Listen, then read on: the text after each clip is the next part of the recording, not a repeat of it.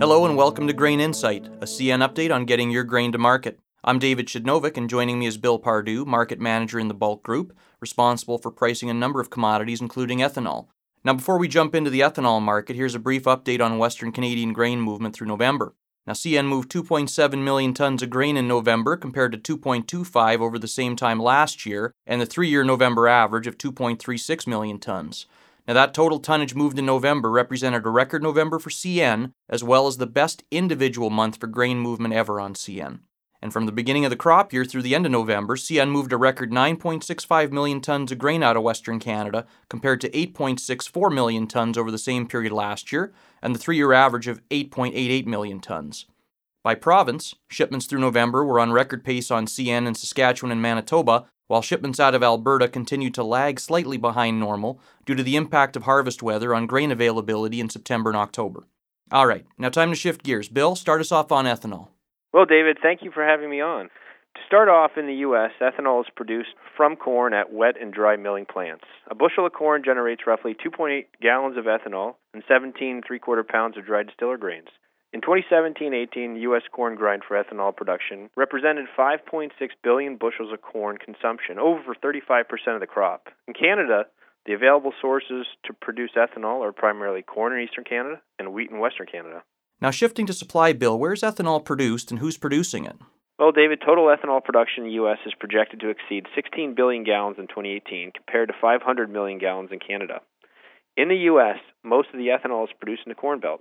Iowa, Illinois, and Wisconsin, for example, which is the core of CN's U.S. grain origination area, having 67 plants alone, representing 40% of the U.S. ethanol production.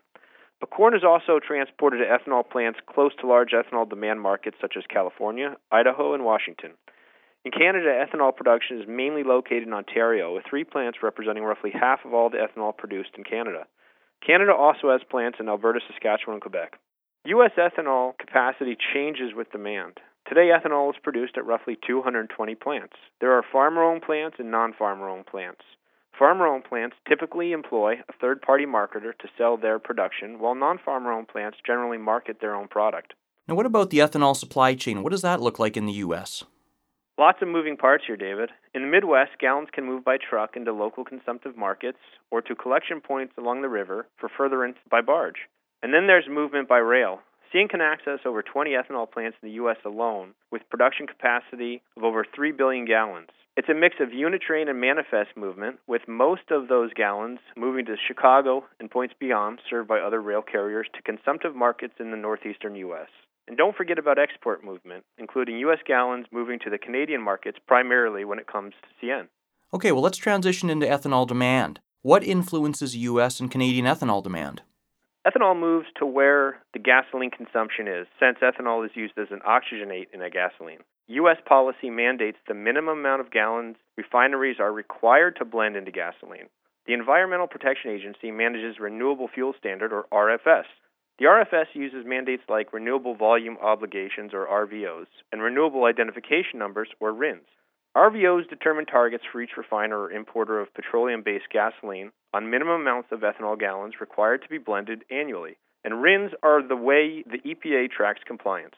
The EPA set the 2019 mandate of 15 billion gallons of corn ethanol to be blended into gasoline. This number represents ethanol as 10% of the gallon of gasoline you put into your tank at the pump. The Government of Canada is in the process of developing a clean fuel standard similar to the RFS. Currently, the ethanol programs are managed by the individual provinces.